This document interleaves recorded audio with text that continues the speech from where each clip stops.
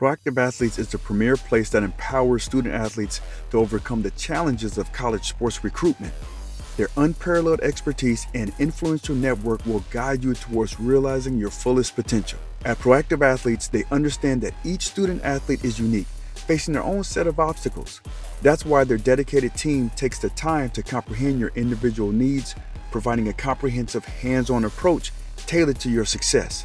With their personalized attention and unwavering support, they ensure your satisfaction every step of the way. Through their vast network, they have successfully connected with over 2.3 million coaches, giving your child's profile the exposure it deserves. In fact, their student athletes' profiles have been viewed by an astounding 716,000 coaches, solidifying their reputation as the go-to platform for recruitment.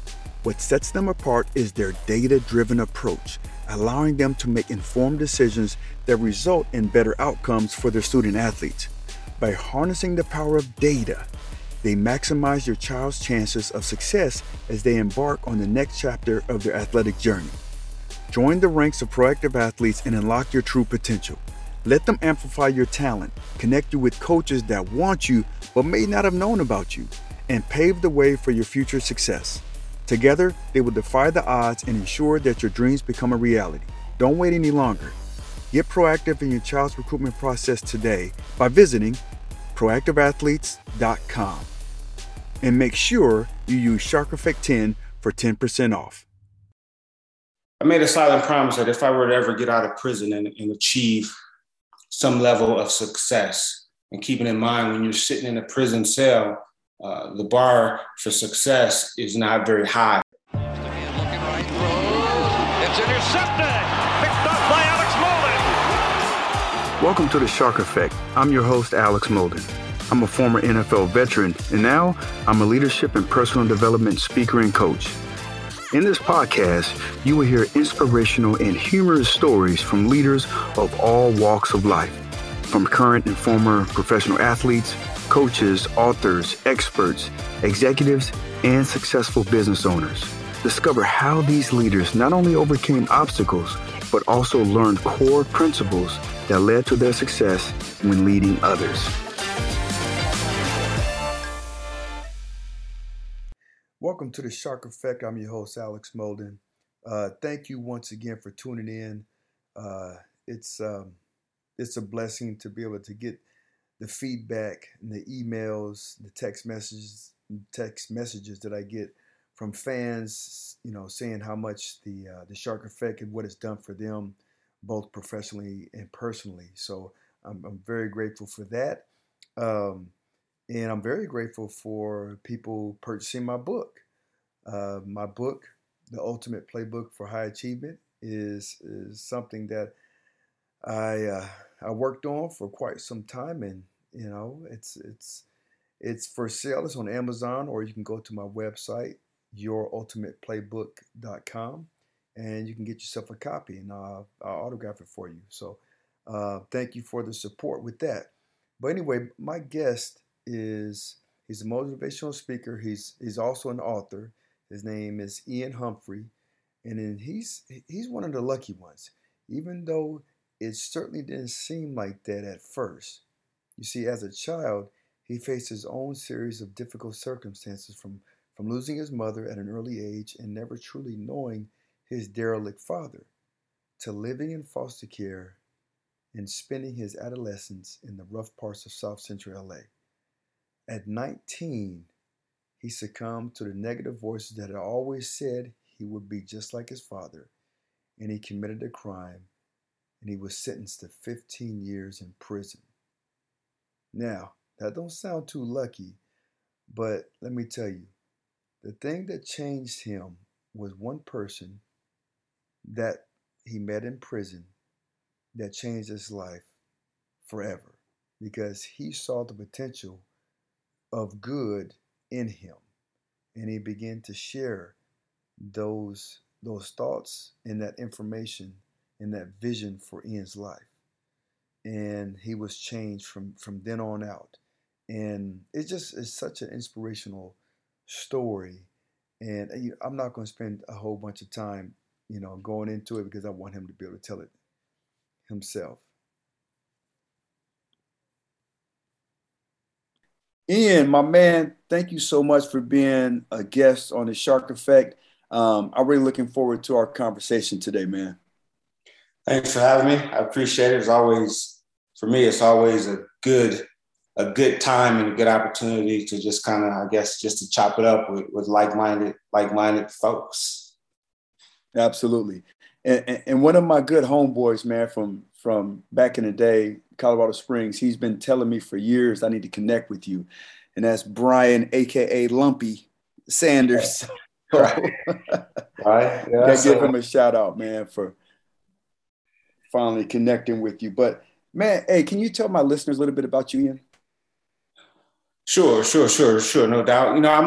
Right now I kind of struggle with the word or the term motivational speaker, but that's oftentimes what we're called, motivational speaker, inspirational speaker, trainer, if you will. But I am a speaker, and I speak on the topics of leadership, different personal development topics, overcoming adversity, a lot of different topics, but I tend to try to stay towards that overcoming adversity and really what it takes to become successful. As I don't know if you know this, but I know that you do know this, but I spent 4.5, almost 5 years in prison after committing an armed robbery and an assault with a deadly weapon when I was 19. And at that point in time, I got to tell you, it was probably the lowest point for me in my life.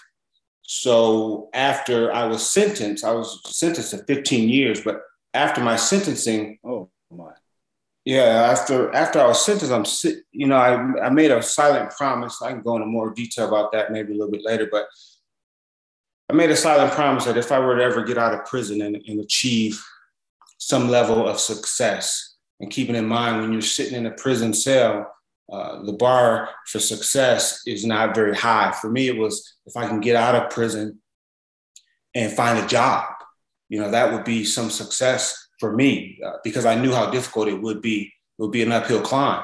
But I said, if I were lucky enough to get out of prison, one, and stay out, because the recidivism rate at the time was 70%, meaning 7 out of 10 people that got out of prison ended up going back. So if I could stay out of prison and if I could find work and some other things that I had written down on what I call my success goals, I said, if I can achieve these things, I said, I'm going to start to give back and attempt to change some lives. I'm going to take my experience and try to do something with it. So I can tell you, I got the opportunity about 10 years after I got out of prison to give back. And I'm standing in front of, it was a children's home. So it was a group home, a mixed group home with boys and girls. So, excuse me.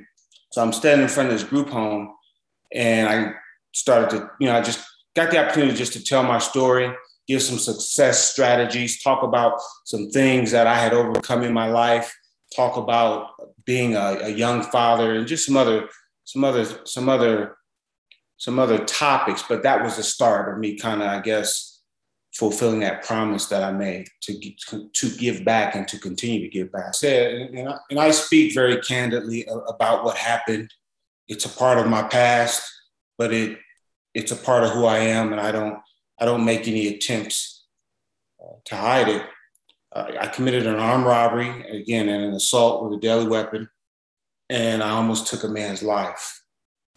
It wasn't a dare, but for me, I'm originally from South Central LA. I was born and raised like 2 blocks from where Stan Tukey Williams and Raymond Washington started the Crip street gang. So I wasn't a stranger to violence. I could walk right outside my house and see drug sales, prostitution, violence, that type of stuff. So growing up in South Central LA, during that time in the 80s and the 90s, it's crazy because I can honestly say I knew more people that had gone to prison than to college. So for me, or for many young men that grow up in that environment, oftentimes you believe that that's just a passage to manhood. But for me, I can say, for me, my life kind of started, it got off to a kind of a rough start, but, I was born premature, and then, it culminated into me being placed into foster care, where I was physically, mentally, and sexually abused. I was locked inside of a closet and abused by my foster mom. And once I got out of that foster home, I stayed in that. I was sent to the foster home at 3, got out when I was 9. And at that time I went to live with my grandmother. And, you talk about a young child who has experienced this type of trauma. I know a lot about trauma that I didn't know then, but I didn't do a good job really dealing with it. So I dealt with all this trauma, and then what topped it off for me, Alex, was at age of 11, my mom passed away. And that's when I became really angry. I was hurt, I was confused, and I kind of gave up. And I can tell you that at that point in time in my life, I really didn't care if I lived or died. So I lived very, very recklessly. Broke into houses, stole cars. I did a lot of things that I'm not proud of. And then it culminated into me hanging out with some friends, and they made the suggestion, they made the suggestion that we rob someone. So I can tell you, at that point in time in my life, I didn't feel like I had a lot to live for. And I believe that that's a big problem in a lot of communities where young men and young women, they don't really necessarily have a reason or believe, or they haven't discovered their reason to live. Now, in the professional development field, I guess, for lack of a better term, we call it's our purpose. So at 19, I hadn't discovered my purpose yet. Didn't know what it was, but I was carrying around all this baggage of being in this foster home and abused, and my mom passing away, and my father basically abandoning us. My father was a criminal. He died in prison. So, it culminated into me kind of. Hey, I got to let you guys know, I'm excited about the partnership that I've created with Frog Fuel. So Frog Fuel is a protein-based company. It's a super protein. And what it is, I'm just going to simplify it and explain it. It's collagen, which is the predominant protein that's in animals and in people. So collagen protein has a unique amino acid profile, and it is the most critical building block of structural supporting and connective tissues in the body. And so from the day you are born until the day you die, your body is continually breaking down and replacing proteins. Frog Fuel is a fast-absorbing form of collagen protein that is fortified with amino acids. That means your body will absorb this within 15 minutes. And it comes in little small packs where you don't have to have a blender, you don't have to shake it till you make it type of protein mix. Your body absorbs it. And it does that in a very efficient way. So if you're looking to up your game, whether it's repairing, recovering, or strengthening your muscles, Frog Fuel is the way to go. So you can get you some at frogfuel.com, and please use Shark Effect 20 to be able to get 20% off your first order. And when was that you started to ask yourself, what is your purpose? Did that start when you was in prison or when you got out? And where has that taken you? Has it changed? For me, I thought for a long time that football was my purpose. And then when that platform was no longer there, I felt lost. I felt confused. I was angry and frustrated. And so I had to look at my own life and just okay, what do I want to do? who do I want to be? Right. Well, for me, it did. Going to prison was a wake up call for me. As you can imagine, nothing that I've ever experienced gets your attention like hearing a judge say the state of California finds you guilty of armed robbery, assault with a deadly weapon, and sentences you to 15 years in prison. It's a shock to your system. I spent a lot of time feeling sorry for myself. But I can also share with you that over time, something kind of, I guess, dawned on me. And what dawned on me was this, that I could, or that I deserved a better life. Oftentimes a lot of the young men and young women that I know, oftentimes we don't feel like we deserve to be successful, that we don't deserve the life that we dream about. And for me, what helped me to start to realize that was a teacher that worked in that prison. This teacher, he was from Detroit, and he was an ex-military guy, and he saw something. I mean, he took a liking to me. It's like he knew. It's like he saw himself, a younger version of himself in me. And he shared some of his life with me. And, I spent a lot of time getting in trouble in prison. That first year in prison was very rough for me. I spent a lot of time in solitary confinement. And this teacher's educator, his name was Charles Lyles, he would always kind of lift me up after I had done something to get sent to solitary confinement. He would always lift me up, and he would always say some words of encouragement to me. Mm. And he showed me respect. I guess that's the best way that I can put it. This man showed me respect, even though I didn't feel as though I deserved it. He saw that he knew that I could become something if I just focused and put my mind to it. At that point in time, early on in my prison sentence, I had committed in my mind that I would end up dying in prison, because of the story that I had been conditioned to believe about myself. As a kid being abused, when I would act out as a kid, I was told I would be just like my father. As I said earlier, he died in prison. He was a career criminal. So I was conditioned to believe that, this is the best that life has to offer me. But this teacher, oftentimes it only takes a few words of encouragement over and over and over again to pour life into somebody and help them to change. And that's what he did for me. The last time I got in trouble in solitary confinement, this man, he comes into my cell in solitary confinement, and he said a lot of things that I don't remember to this day. But the last thing he said to me before walking out of my cell was, he says, "Mr. Humphrey." I said, "Yes, sir." He said, "Son," he says, "I believe in you." And that to me, Alex, was powerful, because no one had ever said that to me before.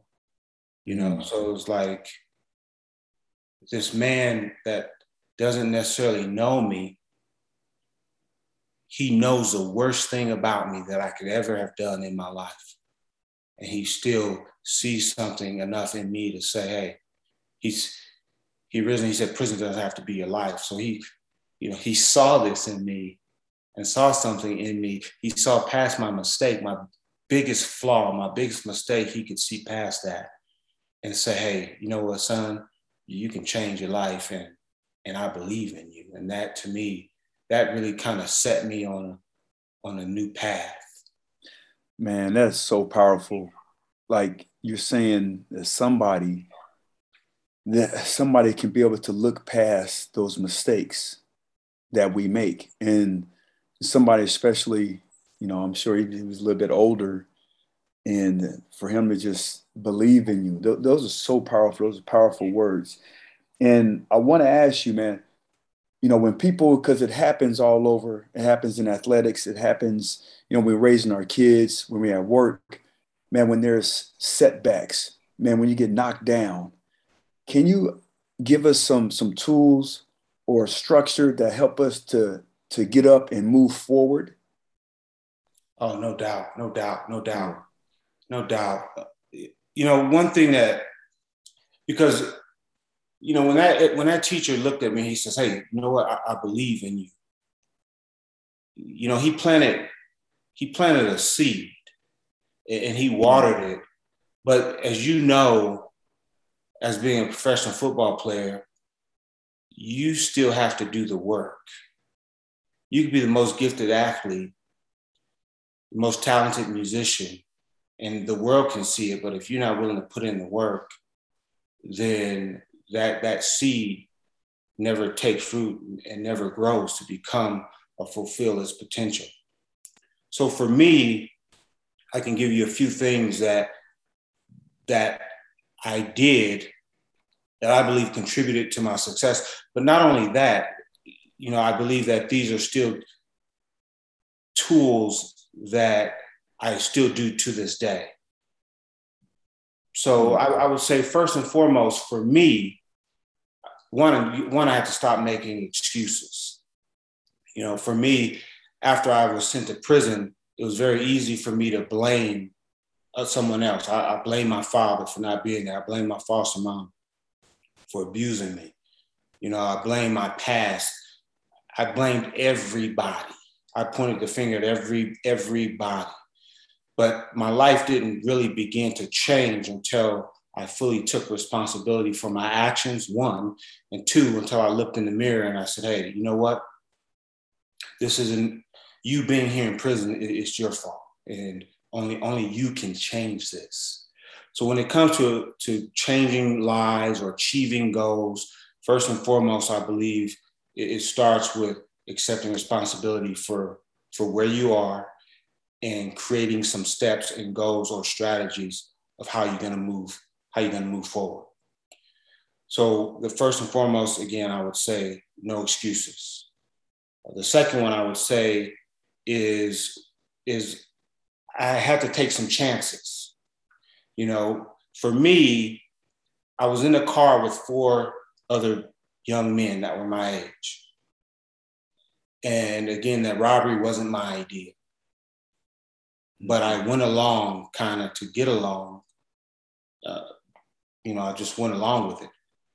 And I didn't, at that point in time, had I said, "Hey, pull the car over and let me out." Of course, I feared being ridiculed. I feared a lot of different things from the guys in that car. What I believe now is we have to take certain chances in life. So I'll rephrase that. So for me, Alex, after the first step for me is not making excuses, point blank, accepting that responsibility for my actions. The second thing that I would say is we have to take certain chances. There's no one that has ever achieved any level of success without taking some huge chances. So for me, for instance, my first chance was after I got paroled out of prison.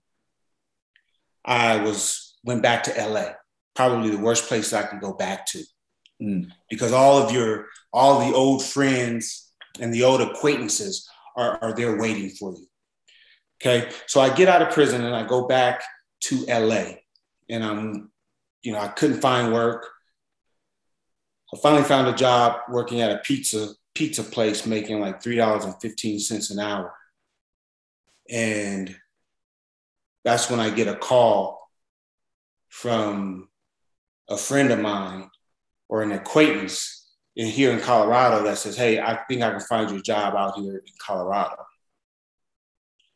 I had never been to Colorado, Alex. I had never even seen snow before. Wow. But when they said, "Hey, I think I can get you a job," I knew I had to take a chance. You know, I had to pack up and leave. So what I did is I saved up enough money for a one-way plane ticket and for the biggest winter coat that I could find, because I got to be ready for the snow. Right? Yeah. And I got on a plane and I moved. Now, I tell you, I bought a one-way plane ticket because for me at that point in time, I was still on parole. But I bought a one-way plane ticket because I felt like, you know what, failure isn't an option for me.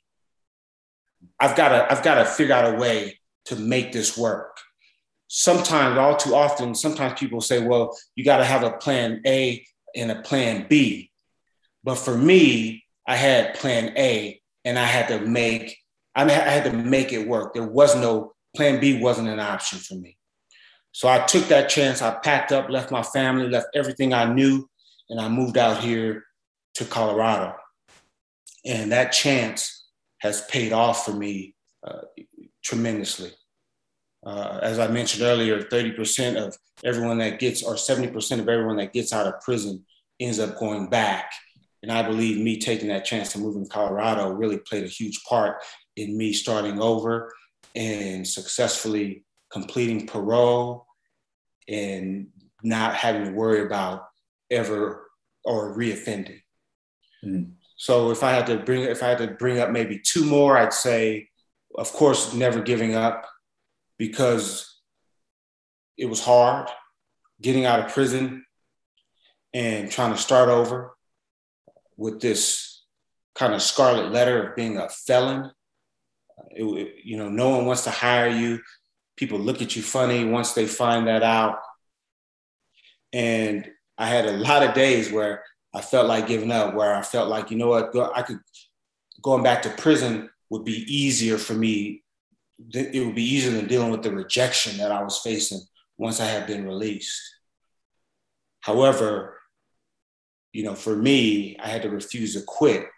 And part of that reason for me not quitting was, you and I previously, we talked about the daughter of the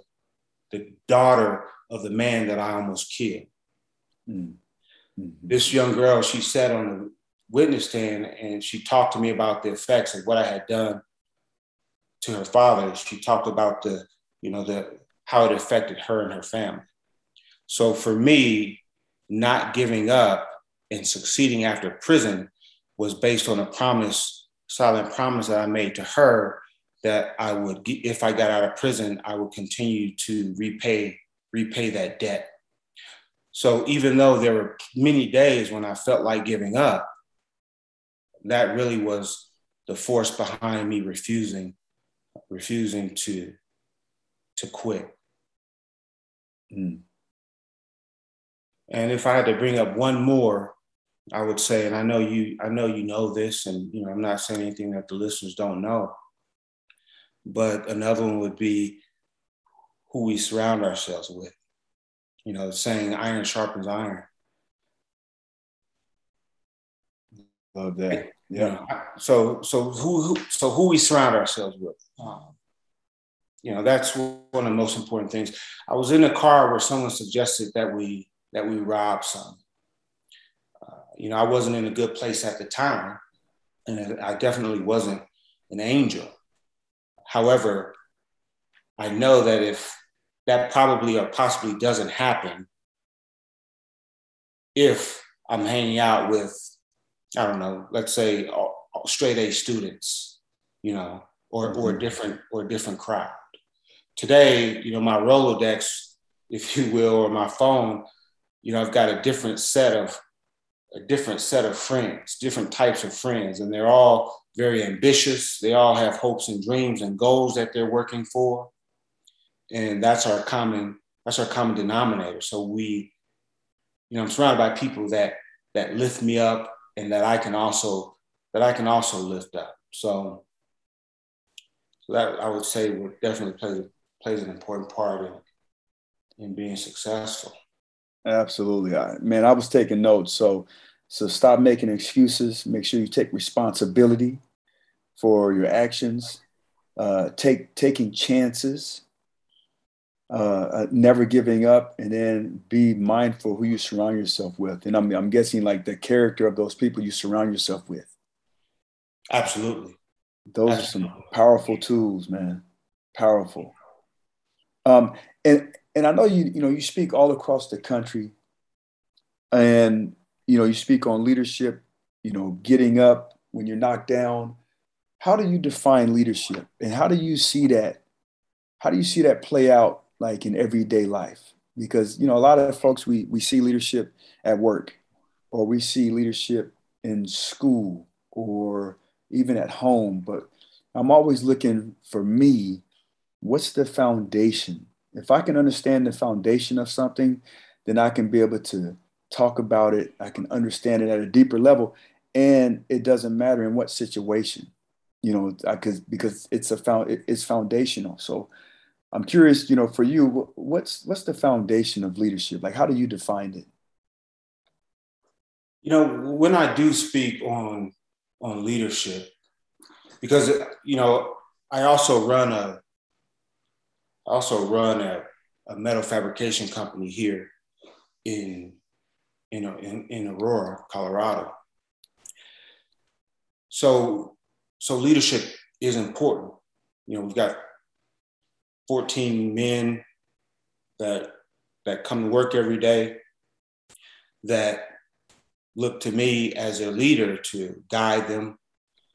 So for me, the foundation, I guess, for me at least, the foundation of any leader, for me, it starts with the vision.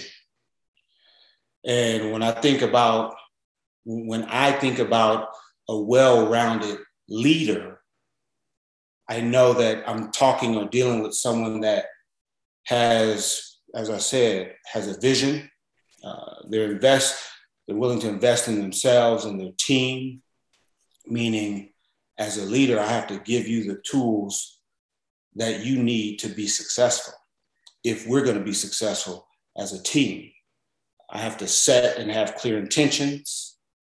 I can't fear change. That's a big one, is not fearing change, especially after the pandemic. I think a lot of people realize or have had to adapt and change.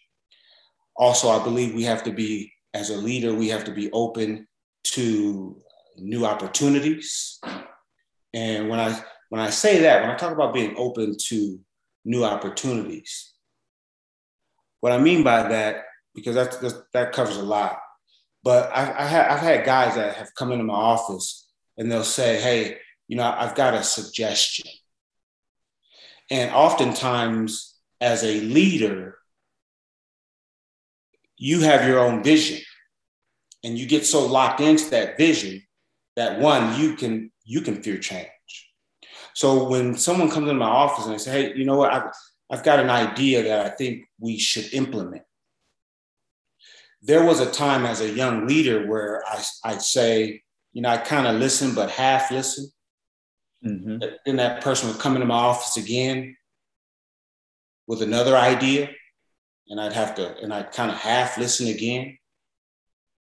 And I don't remember what the change was for me, but I know that this was my growth as a leader. What I learned is, first and foremost, anyone that walks into that office with an idea, I have to be open as a leader to listen to them. Because what happens is, at some point in time, that individual, they're going to stop walking into your office. Mm. And if you don't listen to them, you miss out on an opportunity to get better. So when I talk about being open to opportunities, when I talk about never fearing change, as a leader, those are some of the foundations that I feel leadership has to be built on. That's good. Tell me a little bit about your book, man. Talk about your book. I'm sure you got some of the stories that we already talked about, or that you already talked about. But who is your book for? The funny thing about my book is when I started writing my book, it's not about the knockdown, it's about the get up. And when I first started writing that book, my goal was to write a book for incarcerated youth. I wanted to write something that they could read and hopefully use to make the same changes in their life that I was able to make in mine. And the goal being to help them to get out of prison, not go back, and to lead a successful life. I believe that it was possible. I believe it's possible because I did it. So I wanted to write something that was that they could use.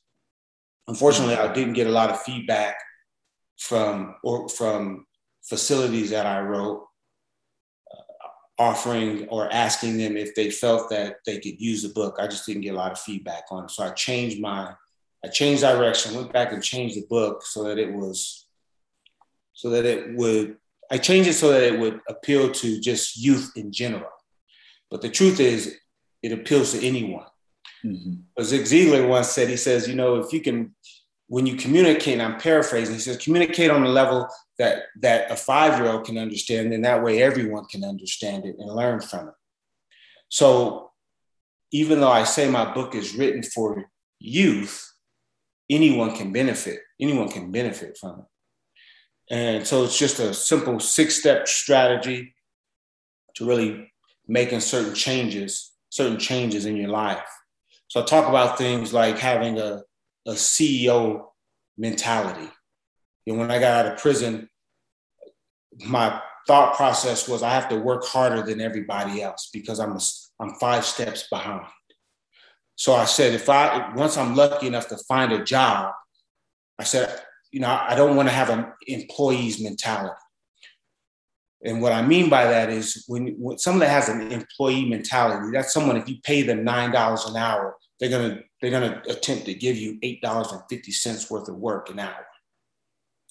But an employee a CEO's mentality is, when I come to work every day, I'm going to do more than what I get paid to do. And at the end of the day, when I have questions or problems, I'm going to ask myself, what would the CEO of this company do? And that's what I'm going to do. A CEO mentality is one where I was willing to outwork everybody else. As I said, do more than what I got paid, do more than what I was being paid to do. And the way that benefited me was, when I got out of prison, you're supposed to write down on your application that you've been convicted of a felony. And right before you get released, you take what's called pre-release classes. So, they give you some tips and strategies on how to successfully complete parole. But they also talk about best practices for looking for work. Unfortunately, those practices, they tell you or to always be honest and write down, that you're a convicted felon. But as soon as I wrote that down on the application, I didn't get an opportunity. I was eliminated before I even got the chance. So at one point I said, you know what? At one point I said, I got to get in. I got to get my foot in the door. And if I can get my foot in the door, then I'm going to do whatever I can. I'm going to outwork everybody so that if and when they find out that, I have a felony on my record, if they decide to let me go, I said, I know I'm going to work so hard that if that day comes, they're going to have to let go the hardest worker that they have in the company.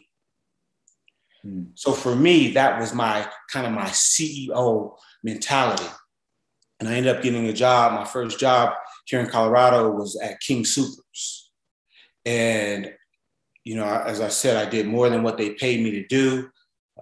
Oftentimes I would do something that was not in my job description, and other employees would look at me and they say, hey, you know what? Why are you doing that? They don't pay me enough to do that. But I would do it anyway. Why? Because that's what the CEO mentality is all about. So I talk about subjects like that in my book, just simple steps and strategies of how to overcome adversity, how to become successful. It's a workbook, so you can write down, you can write things down, and as you make progress, you're able to go back and look back on what you wrote down in that book and hold yourself accountable. I like that. Can you share the website where we can get the book? The website, you can go to, the easiest website you can find it on Amazon. Okay. That's probably the easiest place to find it is on Amazon. Again, it's called It's Not About the Knockdown. So I'd say, that's where if someone wanted to go and look at it or maybe, purchase it as a gift, they can find it there. If someone emails me, oftentimes, I'll just send it to them. I'll just send it to them for free. Okay. Are you on social media, man? I want to make sure we get your information out there, whether social media or website. So if people want more of you and your inspiration, how can they go about getting that? Or even booking you as a speaker? I am on social media, on Facebook. They can find me at Ian Humphrey, Motivational Speaker. If they're perhaps looking for a speaker for something and wanted to see if I were a fit, they could go to Ian at beinspired.com. It's kind of a play on my name. It's BEIANSPIRED.com. So they can go there.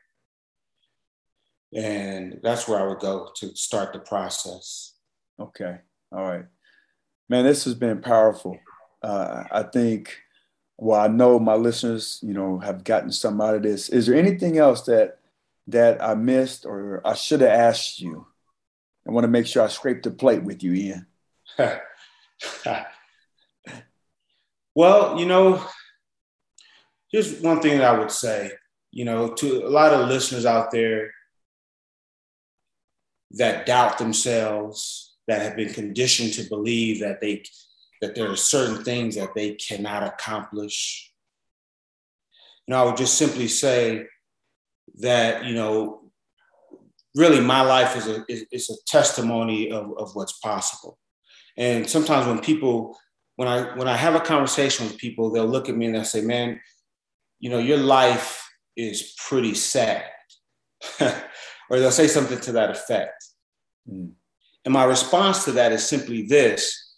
I have a great life. I've been married for 22 years. I have four successful kids. I believe that I've accomplished many of the things that I attempted to do, or that I believe that I couldn't do at one time in my life. So when someone says to me, your life is sad, the way that I respond to that is just simply this, here's what's sad. And this is, I guess, my message for your listeners is, what's sad is anyone, no matter what your background, no matter what you've been through, what's sad is if you don't live up to your full potential. If you don't believe or change or recondition yourself to believe what's possible. So no matter what your listeners, no matter what they're going through, because it's not if we're going to face certain challenges in our life, it's when. So the bottom line is just simply know that no matter how tough those challenges are, that you can overcome them if you make up your mind to. Love it. Love it. Ian, man, I can't wait for our next conversation. I'd love to have you on as a guest on the Shark Effect again. This has been very inspiring, and man, you keep doing what you're doing, man.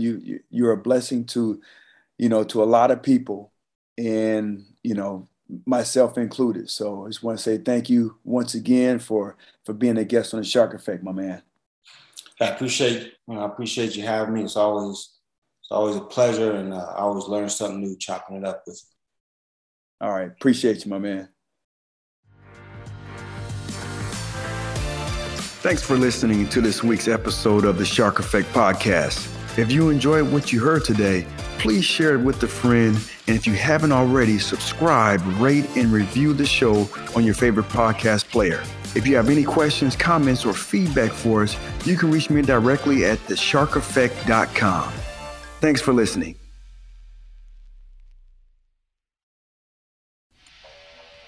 It's here, finally. My book, The Ultimate Playbook for Higher Achievement. You can get it on Amazon in the paperback version, or you can get it on Kindle. And who this book is intentionally created for is for those who are looking to transition. Whether you was an athlete or an executive or a successful entrepreneur or whatever, if you're looking to transition into something different, this book can help you. I break it down. I lay down the foundation of who you want to be. I have a chapter in there that breaks down and boils down leadership, which is influence. And you got to understand these 10 influencers that can help you with decision making, that can help you with influencing others. And how are you influenced? I have chapters in there that really breaks down my system of assignment, alignment, and adjustment. Recognizing the power of your environments is a chapter. Developing your own procedures, creating relationship roadmaps, using adversity to your advantage, right? Because we all go through tough times, but how do you flip it? How do you use it to power you? Okay? And then developing your own standards. So these are things that can help anybody, not just athletes. Now, there's some stories in there, that covers topics that resonate with athletes. But I think overall, this book can help anyone who is looking to transition into becoming successful in something new, something different. Okay? So make sure, check it out. Amazon, The Ultimate Playbook for High Achievement.